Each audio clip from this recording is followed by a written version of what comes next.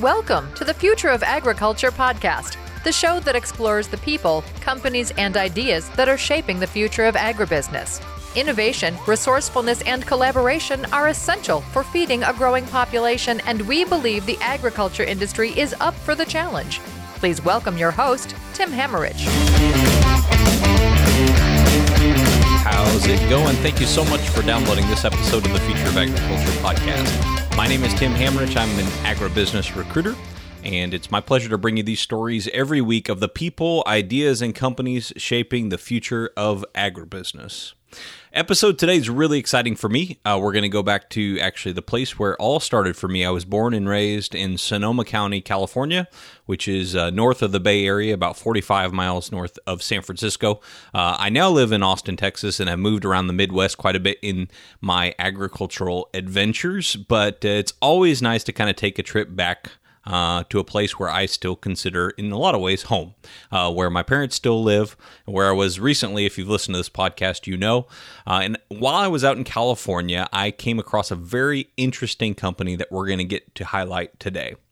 PastureMap tackles the problem of farmers and ranchers that are grazing animals out on pastures, and it allows for a platform for those farmers and ranchers to collect data based on the different paddocks or areas that are being grazed, and also in order to build on that data for decision-making tools in the future. So really an interesting concept. If you'll remember episode 44, we had Russ Conser of Standard Soil, who is really a leader and advocate for grass-fed beef as well as grass-fed other animal products, and I just find it to be a really, really interesting niche in agriculture. And of course, every niche that is as complex as grazing and looking at the ecology of the grasses and the biology of the animals and the business aspects of actually getting the job done is so dynamic. It does deserve a software that can help the process. So really, really interested to bring on Christine Su, who's one of the co-founders and the CEO of PastureMap. Definitely invite you to check them out, and you're going to sure want to after this interview. Also, as you know, I've been on this kick where I'm absolutely dedicated to bringing not only interesting ag entrepreneurs, bringing new ideas into the marketplace, but also the farmers and ranchers that they serve. I want to really look at where kind of the clouds meets the dirt, if you will, to use a Gary Vaynerchuk analogy. It's where our ideas about what the future could look like meets the people actually doing the work and putting it into practice to see not only is this interesting, is this a cool idea, but is it real? Is it practical? Can we use that? So we have on the show also Byron Palmer. Byron Palmer is a cattle grazer and livestock rancher in my original home county of Sonoma County, California. So that's where that kind of comes into play as well. So I really enjoyed this interview. I think obviously, Christine is brilliant, and she's got a lot of fantastic ideas to serve not only the rotational grazers, like we talked to Russ about, as well as Byron, but very traditional ranchers as well. So if you have any interest in ag tech, in cattle, or in the future of agriculture, I think you're going to love this episode. So enjoy.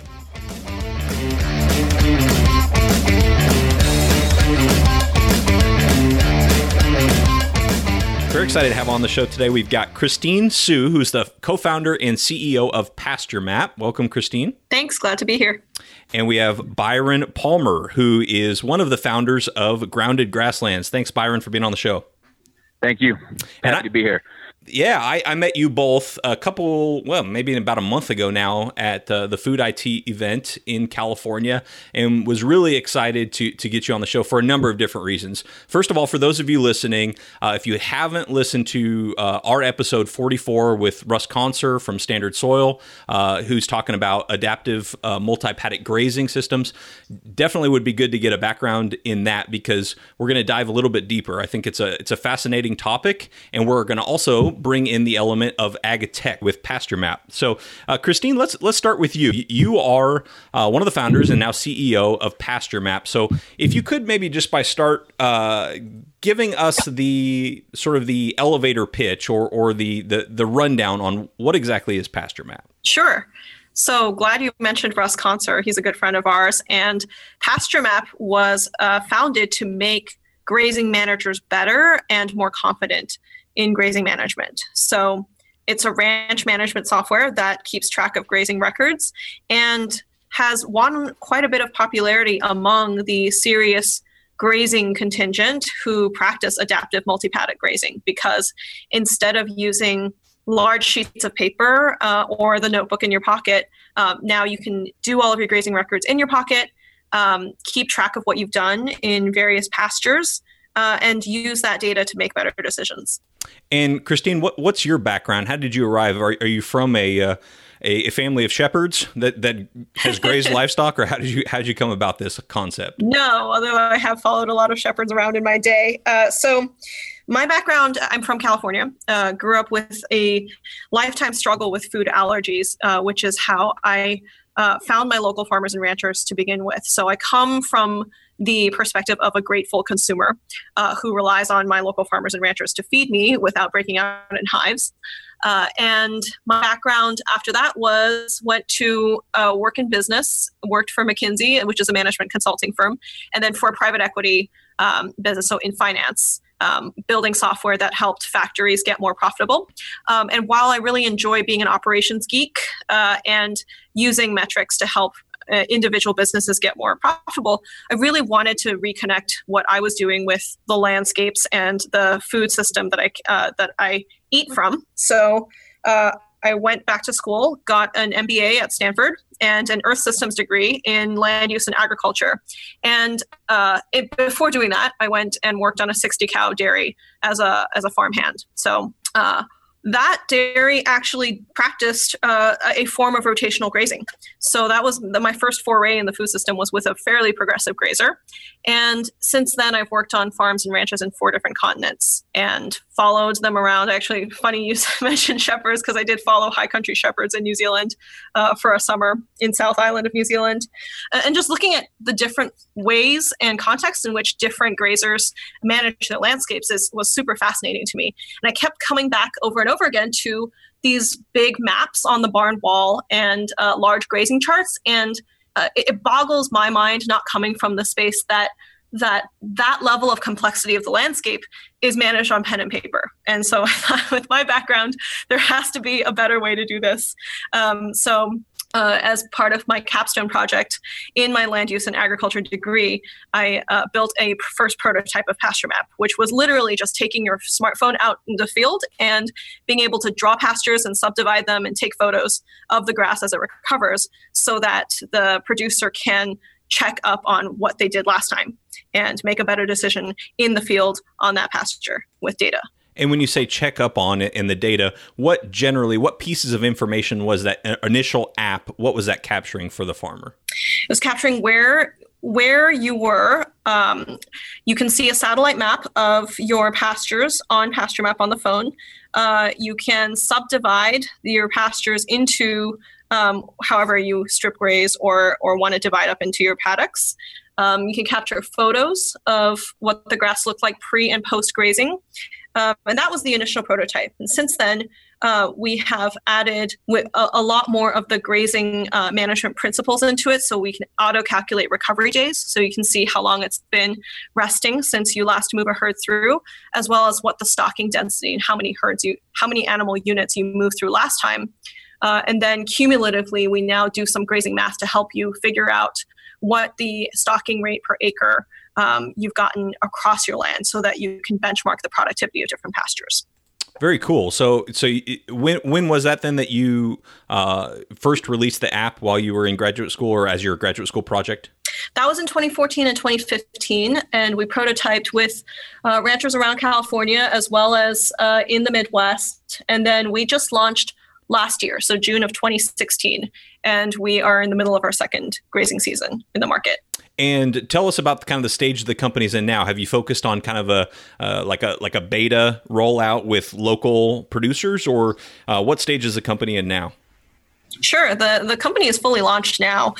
We have about 7,000 ranchers using PastureMap in 36 countries, which is still, it's a big number when I look at it on the computer screen. But I talk to ranchers daily about the issues they're having with the app, what they would like to see in future beta releases. So what we do is an iterative process of launching live modules and then beta testing future prototypes. Like, for example, one of our producers in Hawaii wants us to build a module that helps him track animal lifetime weight gains, and then even integrating the data back from the slaughterhouse so that he can see what the average daily gains are in all of his in the herds.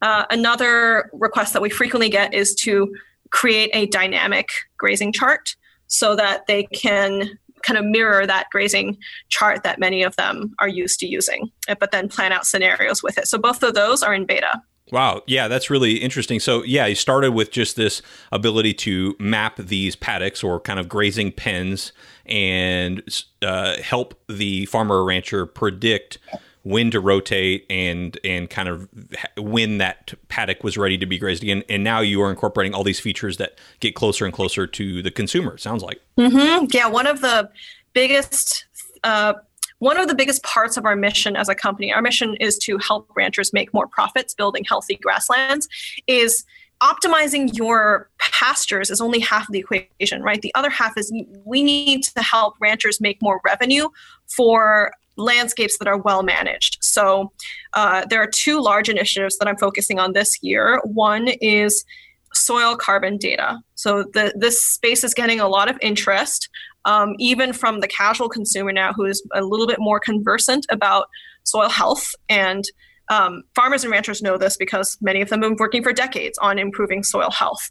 But for the first time, now we have data sets where we're able to integrate soil metrics along with your management practices. So we are working we just received a California USDA grant to integrate soil health metrics with pasture map management data so you can see which ones of your management practices are driving soil health in your landscape context. So that's very exciting. The second initiative is, okay, well, let's get this data out to consumers. Obviously, that has to be opt-in from ranchers who want to share that information, but let's get you rewarded for tackling regenerative practices and doing the hard work of building healthy ecosystems. I don't think that producers often get the credit that they deserve for stewarding their landscapes, and it's high time that gets credit and helps them decouple from the commodity pricing fluctuations that they often face. I think probably a lot of nodding heads to that one. Yeah, definitely. More credit is due to most farmers and ranchers for the stewardship that they impart on the land. Now, we have one of those 7,000 users on the line here in Byron Palmer. Byron, thank you so much for being on the show as well.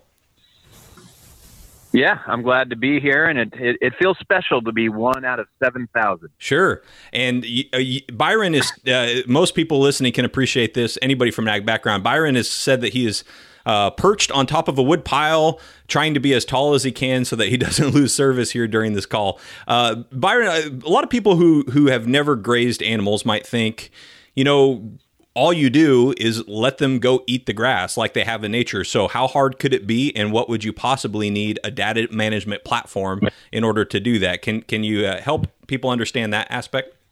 You can just turn animals out and let them loose, and that is definitely a approach. I can say that where I live in Sonoma County, if you do that, Sonoma County, California, if you do that, it's probably going to be hard to make a return. Because if you just turn your animals out, and let's say you have one paddock, your carrying capacity is probably going to be limited due to the possible overgrazing that those animals are going to inflict on the landscape. And if you do some adaptive management grazing, essentially what you have is the opportunity to increase not only your income, but the production on the landscape, and an increase in biodiversity and other sort of indicators of health across the landscape. So, there's many ways to skin a cat, and I choose to, participate in one that's a little bit more complicated, but has a little bit more upside on the back end. And tell us more about your business, about Grounded Grasslands. What do you all do, and how does it work for you as a producer? Yeah, so I work with both a nonprofit called Sonoma Mountain Institute that does ecological management on the landscape and takes care of cattle for cattle owners. And then additionally, I have a for-profit business that does similar things and also has a direct marketing aspect. But if you just kind of look at them as a whole, basically we're primarily business to business in our orientation to taking care of livestock. So cattle owners, specifically organic cattle owners that supply to companies like Whole Foods. And we also take care of shortbread and open dairy heifers for local dairy guys that supply to companies like Clover or Strauss or Horizon or Wallaby Organics. And they send us their animals, and it's kind of like cattle boot camp, right? They give them to us for a season. We take care of them, and we send them back fat and happy, well fed. And on that end, we get, paid much like a happy boot camp would get paid for taking care of folks. And then on the other end, we are a land management service. So people that buy land that have basically had what, you sort of described in the beginning, where they turn animals out onto the landscape. These owners typically buy these places, and they come with sort of grazers that have been there. And a lot of the time they might just turn the animals out. And the results are something that the owners don't want in terms of the ecological results that they're seeing across the landscape. Might be a little bit of overgrazing, or there might be other social dynamics at play. And so they usually contact us and say, hey, we'd love for you to come in and manage this place in a different way, doing some of that adaptive management grazing, because we have certain ecological values and aesthetic values that haven't been met. And so we kind of have sort of two ends to the business. One is services for livestock, and then the other is services for the land base. Yeah, I was blown away learning from Russ in that earlier episode about just the ecological impacts of, first of all, doing it wrong, and the ecological benefits of doing it right. And that spectrum is just so wide. And, his famous thing is, it's not the cow, it's the how, right? Or I don't know if that's his famous thing. Maybe he stole that from someone else in the community. But I just think that part of this adaptive multi-paddock grazing and the approach to grazing is just really, really fascinating. So now back to PastureMap. How did you first learn about PastureMap? The sort of adaptive management grazing world isn't that big. And I believe I first heard about PastureMap through an email of a friend of a friend. I think when Christine had it in beta stage back when she was in school. And so I think that was when it first came across my desk. And then I believe she gave me a phone call at some point when she was doing some due diligence for sort of product development. And that was years ago. And then from there, I kind of just followed their development as they grew, and then eventually reached out to them and asked if I could, be involved with the product and sort of have a two-way relationship with them as they roll it out, because I was pretty excited about it. The same thing that Christine was saying, I'm standing there with the giant, 5 foot wide grazing chart the whole time, like needing it, but also cursing that someone hasn't developed this in a digital format. And so when she showed up on the scene and was putting in a lot of, effort to make that happen, I was pretty grateful and excited to be part of the project. And the pain point along with that, I mean, is it carrying around the chart? Is it just the fact that it's, you spill coffee on it and you can't see what you wrote? What exactly is kind of the discomfort associated with the old way? Yes, you can't keep your records with you in the field, right? So, for instance, if I'm in the field, let's say I'm on one of our ranches and I'm looking out at one of the pastures and I'm trying to figure out how long have we been here. If I didn't check the office before I left, then I wouldn't have a good feeling for that. Or let's say we're doing animal math, and I might have anywhere from 3 to 4 herds throughout the year, and I need to know how many animals that I have in this specific herd on this specific ranch, because we have 7 different ranches we manage. I don't always keep that in my head. And so if I'm in the field doing a count, unless I have those numbers available, it's going to be challenging. So I think the pain point is specific to just not having the tools when you need them, not having the information when you need it. And then I guess the other part is kind of like, let's say you did a complicated business analysis, enterprise analysis on paper, Tim, and then you tried to manipulate the data. It's hard to manipulate the data when it's on paper versus in an Excel spreadsheet. I mean, can you imagine doing any sort of like robust financial calculation and not putting it into a spreadsheet that you could tally and manipulate and work with, right? And so I think that's the other sort of equivalent pain point, is that there's a severe limitations to what the future of the analyzed value of the data can be. And so I think that's probably another specific pain point. Yeah, that makes perfect sense. So it's not only the fact that you can transfer something from a paper to the software, but also what can you do to build onto the data that you are inherently putting into the software itself to solve all sorts of problems. So that makes sense. Incorporating any new technology, especially on a farm or ranch, is difficult. What sort of challenges did you have when kind of converting over to the system? And also, I'm curious about any features that you'd love to see added in the future. Yeah. Let's see. I mean, I think in the beginning, as Christine mentioned, it was a grazing records application.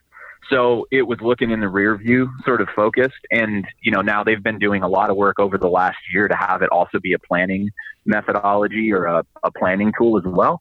And that's been great to watch those features be added. So I think, one of the biggest challenges in the beginning was just that if you wanted to also plan, you had to have that program, you had to have PastureMap plus whatever other planning features you were using, though that's not necessarily the case anymore. If people are interested in using it, there are planning functions, which, definitely make it easier. And then I think that the other challenge was probably in the beginning, just figuring out how to use the user interfaces, out in space. And they've been refining them and making them easier. And there's just so much work that goes into any of these things, right? And I realize it's kind of obvious, but I think so much of us, the software that we use any given day, has ginormous budgets and gajillions of people that work on it. And that then sets the expectation of what we're used to using. And so I think, folks that actually do have limited resources or people or money at their disposal, it takes a little bit longer to get all those user interface things that we take for granted as just passive consumers of software for granted. So I think just getting used to some of the like click-throughs and the user interface and things like that in the beginning, those two are probably the biggest initial challenges. Byron, what types of features would you like to see included in it that would help your operation? I think moving forward, having sort of a native feature. So sometimes, unless you sort of preload your map in some of the data, if you're in an area that doesn't have decent service, you sometimes don't have access to all the information when you're in the field, and that really varies. I know there's a lot of users that don't have any problems with that. I live in some pretty aggressive and ugly terrain, which makes for sort of limited connectivity. So I think, a more native map preloaded app function would be good. And then I've been sort of interacting with Christine and her team on the planning function, and I think having that be a little bit more robust, which they're doing actively right now, is I'm anticipating that feature sort of with bated breath. And I think those two are probably the biggest features. I think long term having benchmarks included, just like any business, any operation needs benchmarks to compare to. So I think this is probably something I could wait for, but long term would like to see our economic or environmental benchmarking, specific to your zip code or area or whatnot, that could help you evaluate your ecological and economic performance across your peer group. But I could probably wait for that for a little bit, but I think someday it'd be sweet to see. Christine, any of that stuff on the pipeline currently, or what in general do you see as kind of the future of PastureMap? Totally. Yeah. Byron gives us lots of feedback, so I knew what he's going to say.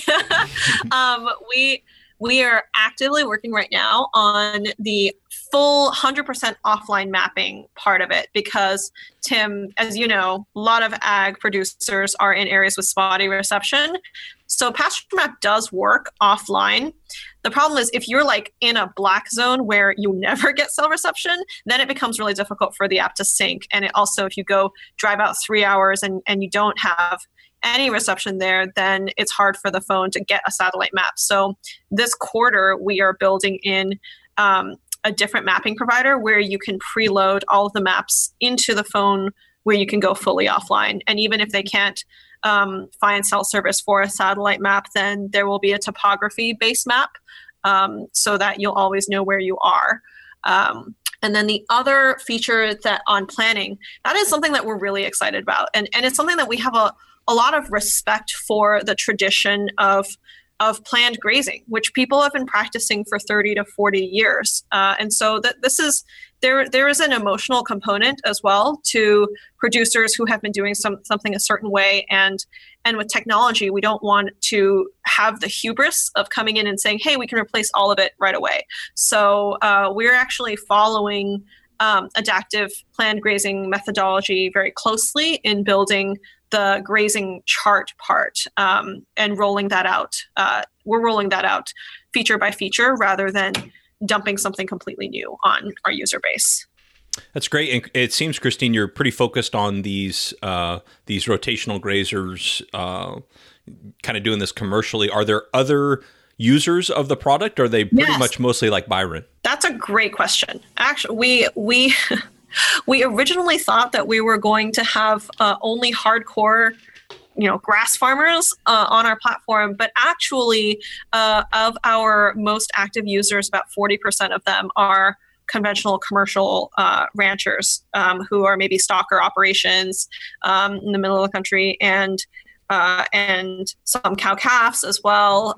They would not. I don't think they would self-identify as sort of avant-garde, or they wouldn't identify as grass farmers or grazers even. They would identify as commercial ranchers.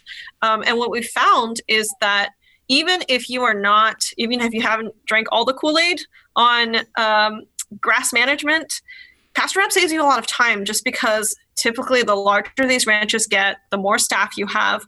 The more staff you have, the less you know what everybody's doing. And then you've got a bunch of staff running around moving cows, and as the manager, you're not the one who's necessarily out there making sure that the fence got fixed, or a gate got closed, or the water trough got filled. And so one of the first features we built in planning is just assigning moves to people, and then having everybody be able to see on their phone where they're supposed to go move. And even when they bring in temp staff off on doing irrigation or repairs, just having somebody be able to be on the same page on where on the ranch they're supposed to go is a big value add in terms of just time savings. And what we know is that everybody who's an agricultural producer is time poor, right? So that's been a big lesson learned from our first season, is a lot of people are just using us to save on daily tasks. Really interesting. So the path from going from 7,000 users to 70,000 users, kind of what does that look like for you, and what gets you excited to continue to work on this project? I'm just excited to get up every day and work with agricultural producers. They are the best people. Anything that helps with with training the next generation as well, because this is on everyone's mind, on what succession looks like, what the next generation looks like. We're currently working with a few universities. So the path to helping sons and daughters who are inheriting, or maybe don't inherit but want to get into the ag space, be comfortable with technology that can help them scale their own skills is very valuable, because I think the future of ag is going to have to be something that where human creativity and human knowledge is at the center of it. I think that Silicon Valley, where I sit, often misses that part. They think they can automate everything, and I would say you haven't talked to a farmer or a rancher. You can't automate most of that creativity and that knowledge of the ingenuity that comes with running an operation. But what you can do is save them time with technologies that help them make their day a little easier and help make them managing their team a little bit easier. What you just said there, Christine, is so important, and really the reason why we are trying to have this format here, where we can bring on, somebody from the ag tech side as well as a producer, both to talk about similar topics, is the practicality of an idea when it meets an actual user, a farmer or rancher. I have a question for you it's a bit of a curveball, so I apologize in advance, but it's kind of a selfish question. Being a recruiter, you have a Stanford MBA, you have a background in consulting and a background in private equity, and you're interested in working with producers. How do we attract more people like you to this industry? That's a great question. I'm having the time of my life. I think this is my dream job. I think the space where you have the potential, or I have the potential, to bring something different to the industry, but also producers have welcomed me. So I guess speaking to an agribusiness audience, what was really impactful for me in grad school coming into the space, there was a lot of intimidation involved. Like, I felt intimidated coming into, I think it was Columbia, Missouri, and it was a grazing conference. And that first experience was actually going to make or break whether I decided to pursue agriculture further.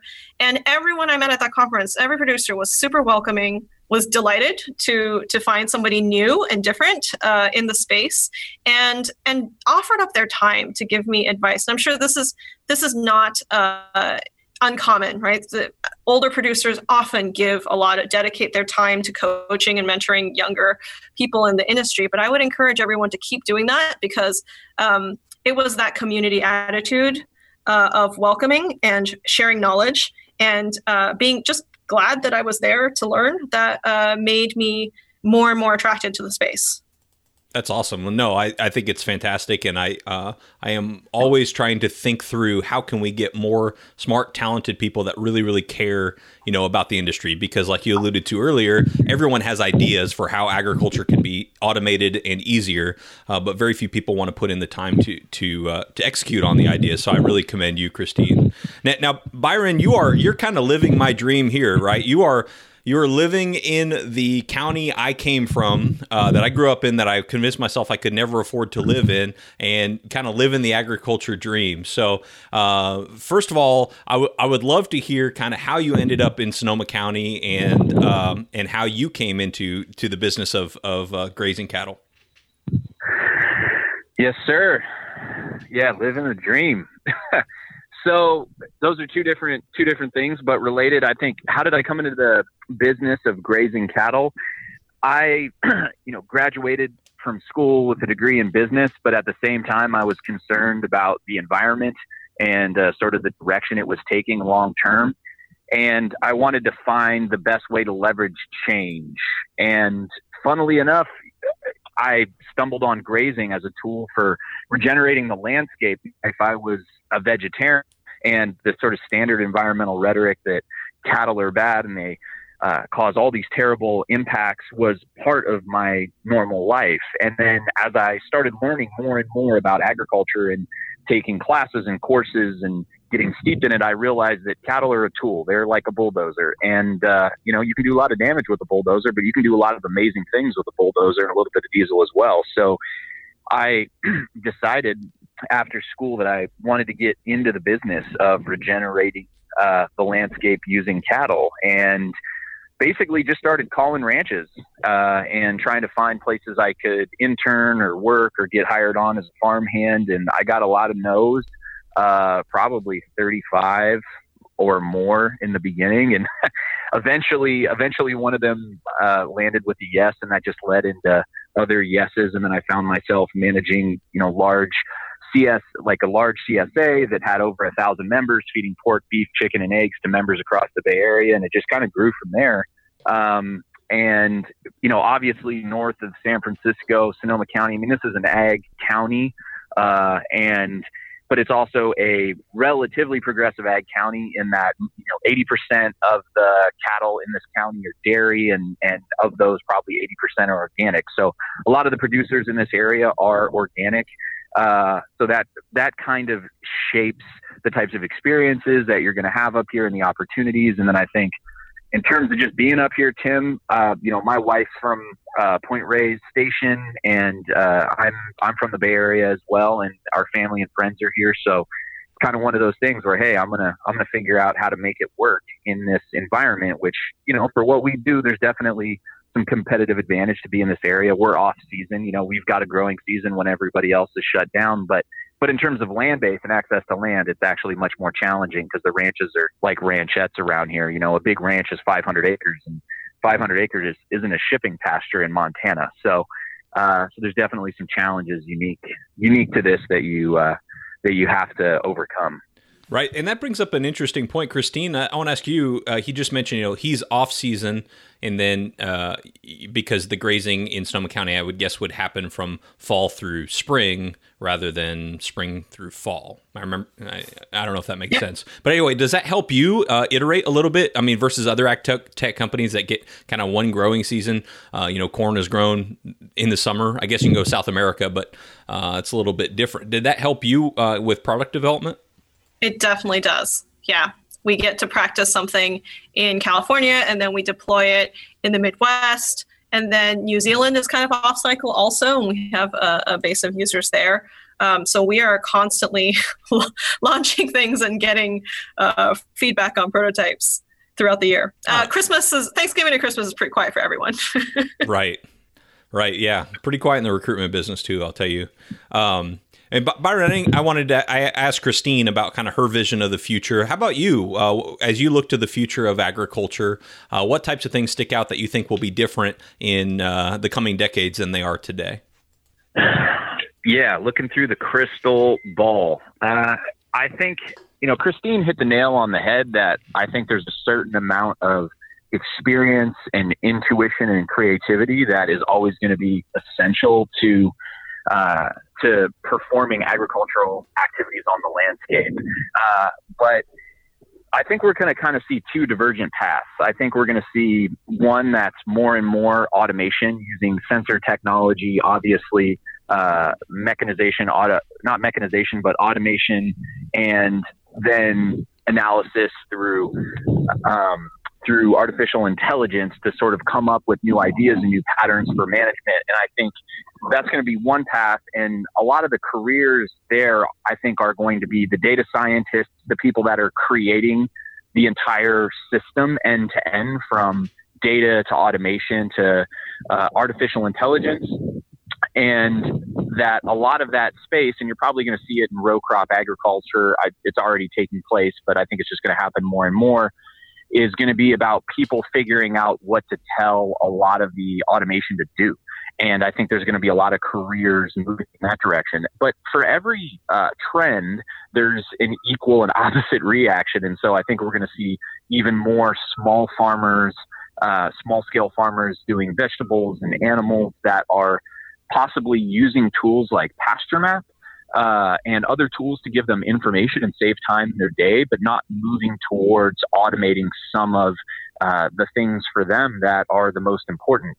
And so I kind of feel like the fisher's probably going to grow pretty wide between those two paths, but that is just a guess. Very cool. So robotic sheep herding dogs, you think, or no? I think so. But I got to tell you, me and my business partners, we all have dogs and we use them. And we think that the best opportunity for us for an add-on enterprise is to show up when the satellites go down with real dogs and just charge out the hoo-ha for that service. Because when the satellites go down and the cows are on the 101 North, and people forget how to actually interact with the animals, the folks with some dogs and a little bit of know-how are going to have some opportunities to clean up. There you go. I love it. So, Byron, how can somebody who's listening that wants to learn more about your operation, how could they find you online? Yeah, well, for the business-to-business element, they can find us at Sonoma Mountain Institute. .org. They can find us at groundedgrasslands.com. And then if they're interested in beef that's super tasty and a good value, they can find us at groundedgrassfed.com. So, one of three ways. I'm sure everyone on your podcast is going to look at all three because they have nothing else to do. Well, if they don't remember it, it will be in the show notes. So thank you, Byron, for being on the show. and Christine, pasturemap.com. How else can someone find you online? That's right. www.pasturemap.com. That's it. We only have the bandwidth to run one business right now. Maybe Byron can consult you on how to do that. All right, guys. Thank you so much. I really appreciate this. This has been a lot of fun, and it's going to be a very, very interesting show. So I appreciate it.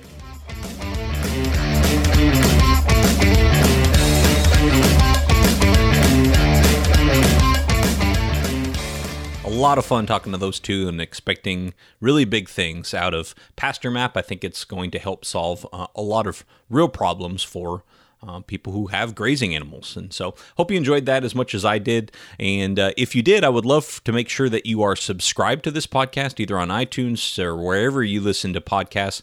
Make sure you hit that subscribe button so you can have this every week waiting for you on your phone.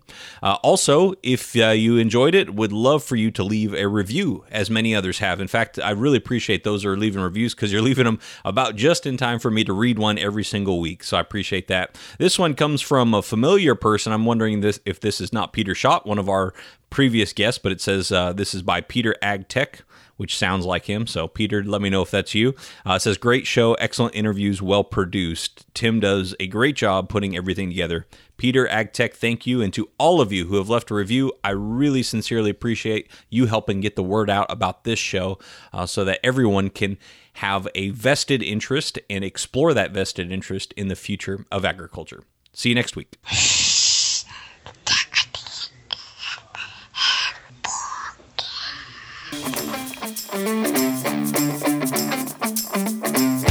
Thank you for listening to the Future of Agriculture podcast with Tim Hammerich. Visit aggrad.com, that's AGGRAD.com today to get connected into careers in the agriculture industry. Thanks again for listening, and we'll see you next week.